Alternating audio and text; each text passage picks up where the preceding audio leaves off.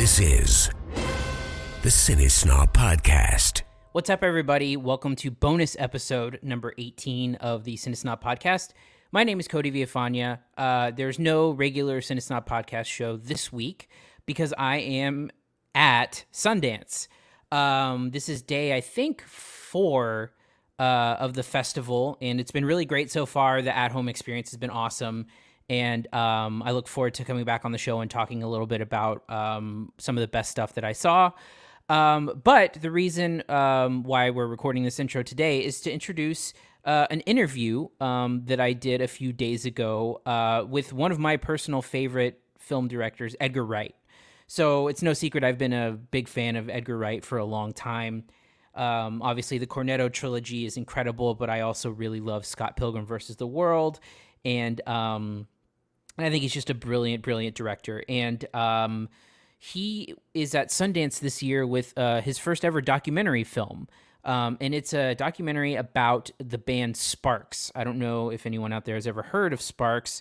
They are a sort of like a pop rock band that is one of those bands that never quite got their due in America, but were kind of big in the UK and overseas, and are kind of a bit of an enigma band, a very influential band, and they've been around for 50 years. And Edgar Wright made a documentary about the band and their story and their persistence and a lot of good stuff, which is just premiered at Sundance yesterday as of this recording.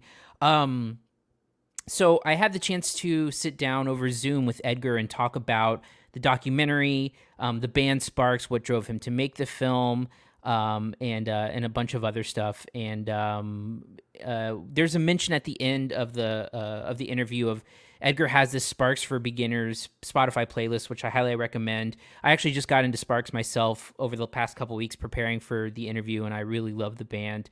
I recommend Kimono My House is a great album, but I just really kind of relish the opportunity to speak to Edgar, and especially surrounding my first ever Sundance Film Festival. It's been a really great experience. So take a watch or a listen, and hope you enjoy my interview with Edgar Wright.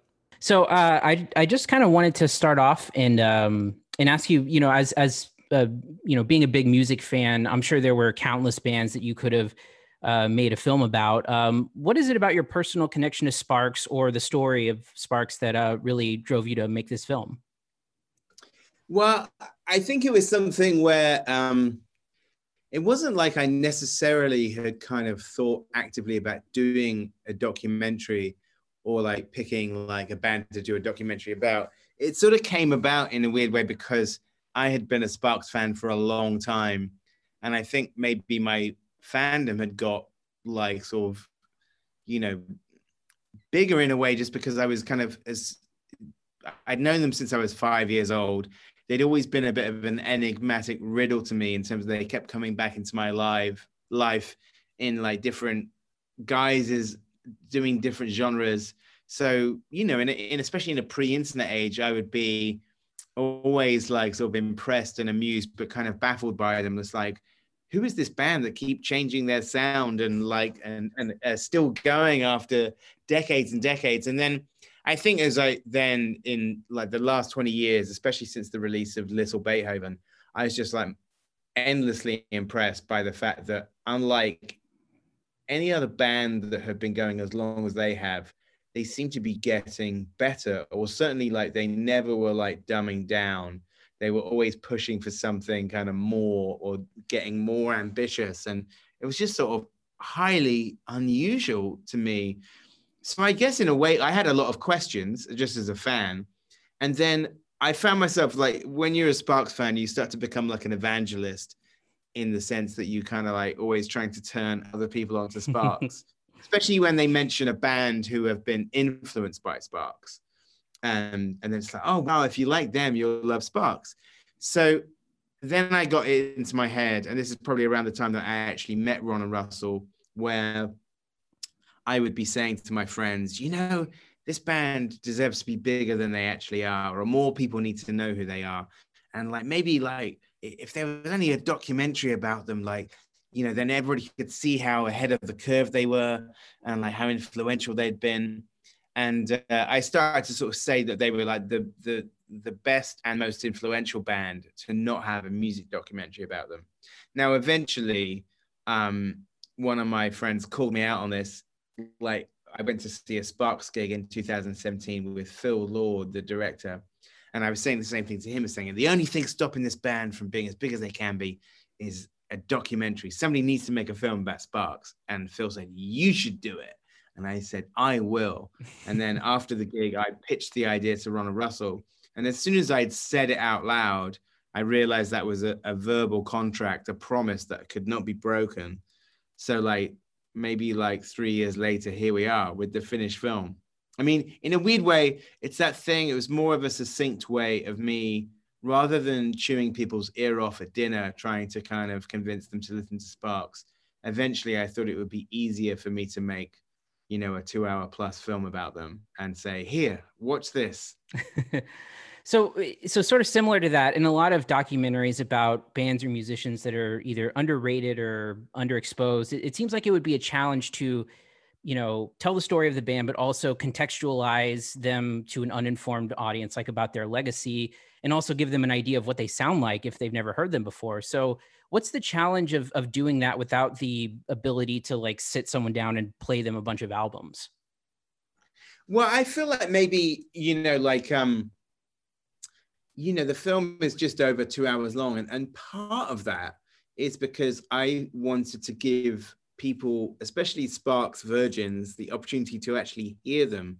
I felt like I watch a lot of music documentaries, and sometimes, not mentioning any names, I kind of get annoyed by some documentaries where they never give you the space to actually hear the song.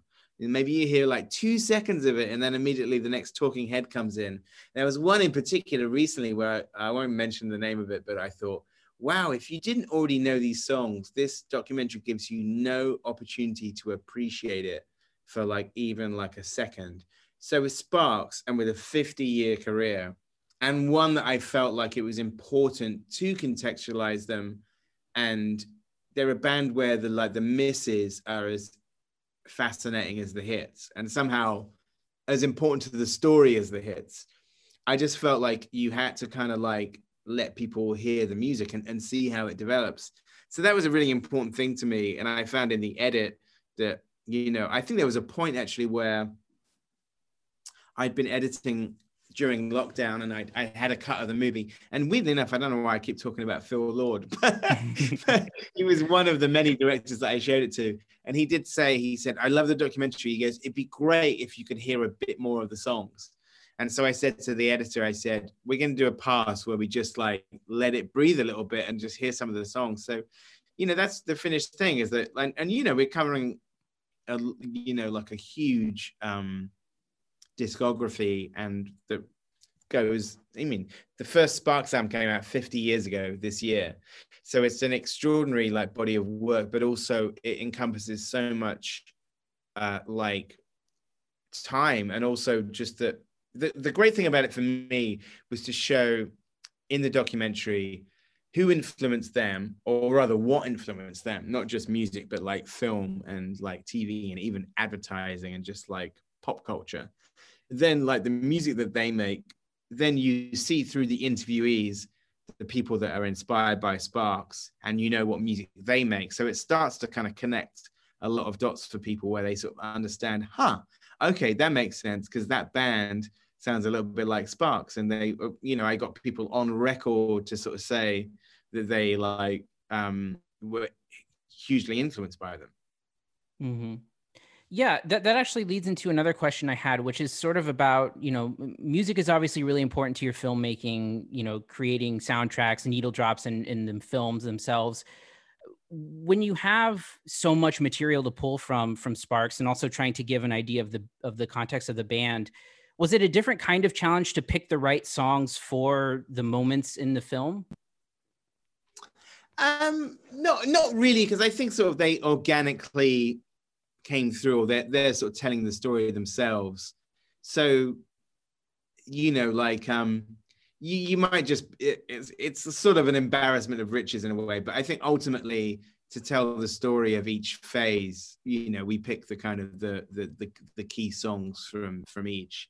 like there might be like a few ones that kind of like don't kind of get their day in court, but for the most part, like through telling an album is that you have kind of like the sort of you can get the shape of the album from the tracks that we feature, and some that we go into. What's nice also is in places to go into great detail about an album track. It just like there's one point where Neil Gaiman does the deep dive on one of the songs from Indiscreet, which just because he's so passionate about it, like it might not be the most famous Spark song, but what you get from it is how like fervent the fans are and how eloquent they can be talking about a song that they heard in 1975 and has never left their brain. Mm-hmm. In sort of on that same path, through either your own exploration or talking to people who you interviewed for this, did you walk away from this experience with a perspective on either a particular album or period of time for the band that was opened by hearing someone kind of talk about it, sort of like you talked about with him? Yeah, I think actually, like in doing the documentary, I definitely got to know albums that I previously didn't know that well or only listened to a couple of times. Like I wasn't as au fait with the first album, actually. Like, sort of my kind of knowledge initially had started more with like Kimono My House, but I through doing the documentary, there's albums that now I really kind of like sort of grew to sort of love, like the first Half Nelson, the Stroke Sparks album, or Woofer in Tweeter's Clothing, or like ones that are like more, deep cuts in the kind of discography, like Introducing Sparks, which, I think Ron and Russell, when they saw the movie, they were dumbfounded to see Flea from the Red Hot Chili Peppers going into great detail, talking about probably their least successful album. So I thought like they found that stuff like fascinating. So I mean, definitely there's like songs that I sort of like were not among my favorite Spark songs that now are.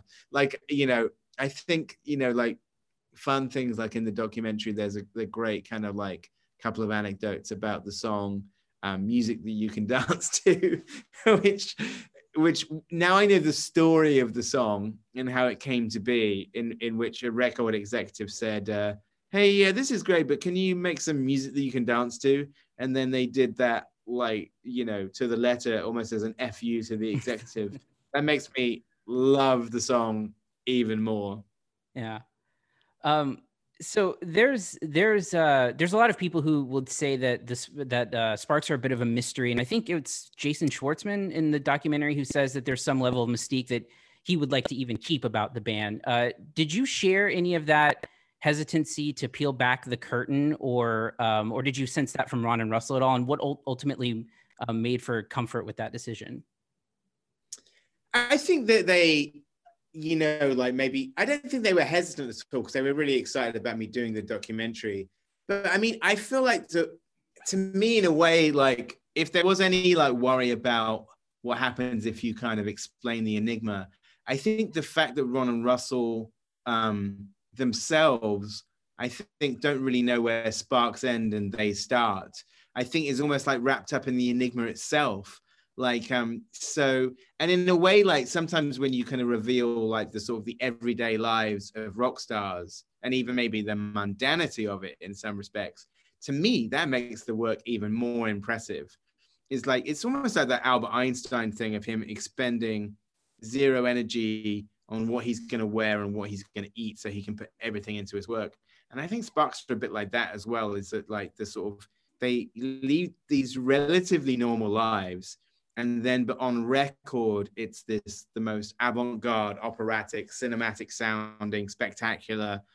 Like the music that they make is their sort of like just their way of expressing themselves. It like in a more pronounced way than most rock stars, which I find personally quite fascinating. And then, not giving anything away, but at the end of the movie, in the end credits no less, we decide to kind of like, having dispelled some myths about Sparks, we decide to create a whole bunch of other BS, which then people can work out for the next 50 years, whether that's true or not.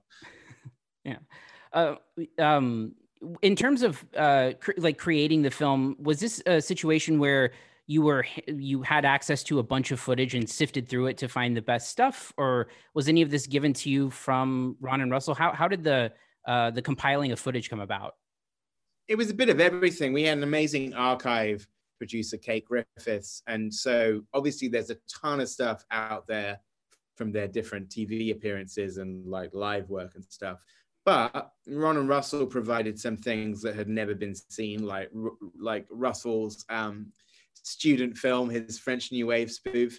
But then also we got a lot of stuff from people out there, because myself and Sparks on social media put the sort of call out saying, you know, we're making this documentary. Do you have any footage or any photos or any stories?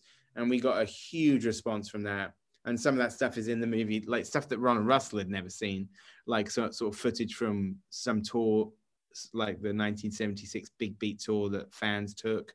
Or, you know, that's how we found, there's a moment in the film where we have this concert footage where there's a lot of young female stage invaders, like disrupting the concert. And through putting the word out on social media, one of them got in contact with us to tell her story. And I said, hey, we have that gig. Let's interview her. She wrote this amazing email. And I said to the producer, George Henkin, I said, we should get her to tell that story on camera. Because that was one of the things with the documentary that was like this amazing gift, is like, unusually for a band that had been going since the early 70s, a lot of the participants are still with us. So like sort of nearly all of the personnel of the first album are in the documentary. All of the band, like the producer Todd Rundgren, the engineer Jim Lowe, their tour manager at the time, Larry DuPont, who also took all the photos. It's sort of really kind of odd and amazing to have access to all of those people still now. And then weird things like, hey, we can interview a fan that jumped on stage like at this 1975 concert, like, and who remembers it in vivid detail, and then cross-cut with the roadie who pulled her off like stage, who happens to now be the Rolling Stones tour manager. So it very quickly became like an oral history, and that was really down to sort of like the wide range of people who wanted to talk about it, from famous people to kind of people who were fans at the time and remain fans to this day. Yeah.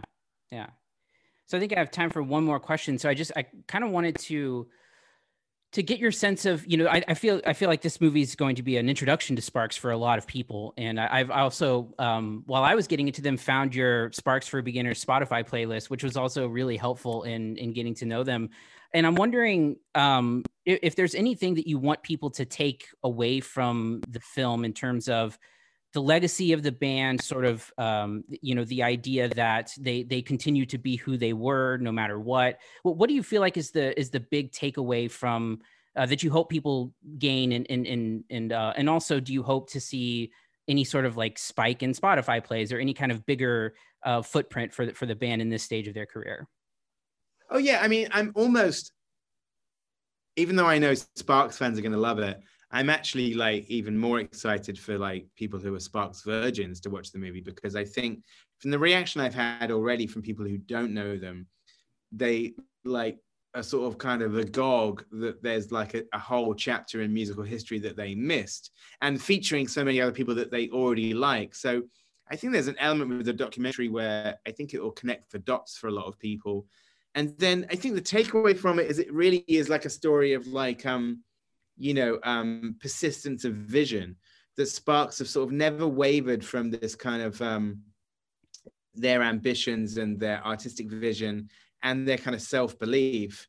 And that sort of, I think, is a really inspiring thing, because a lot of people who, follow their dream get easily dissuaded, or, you know, there's probably about 10 points in the documentary where I feel like other bands would have jacked it in.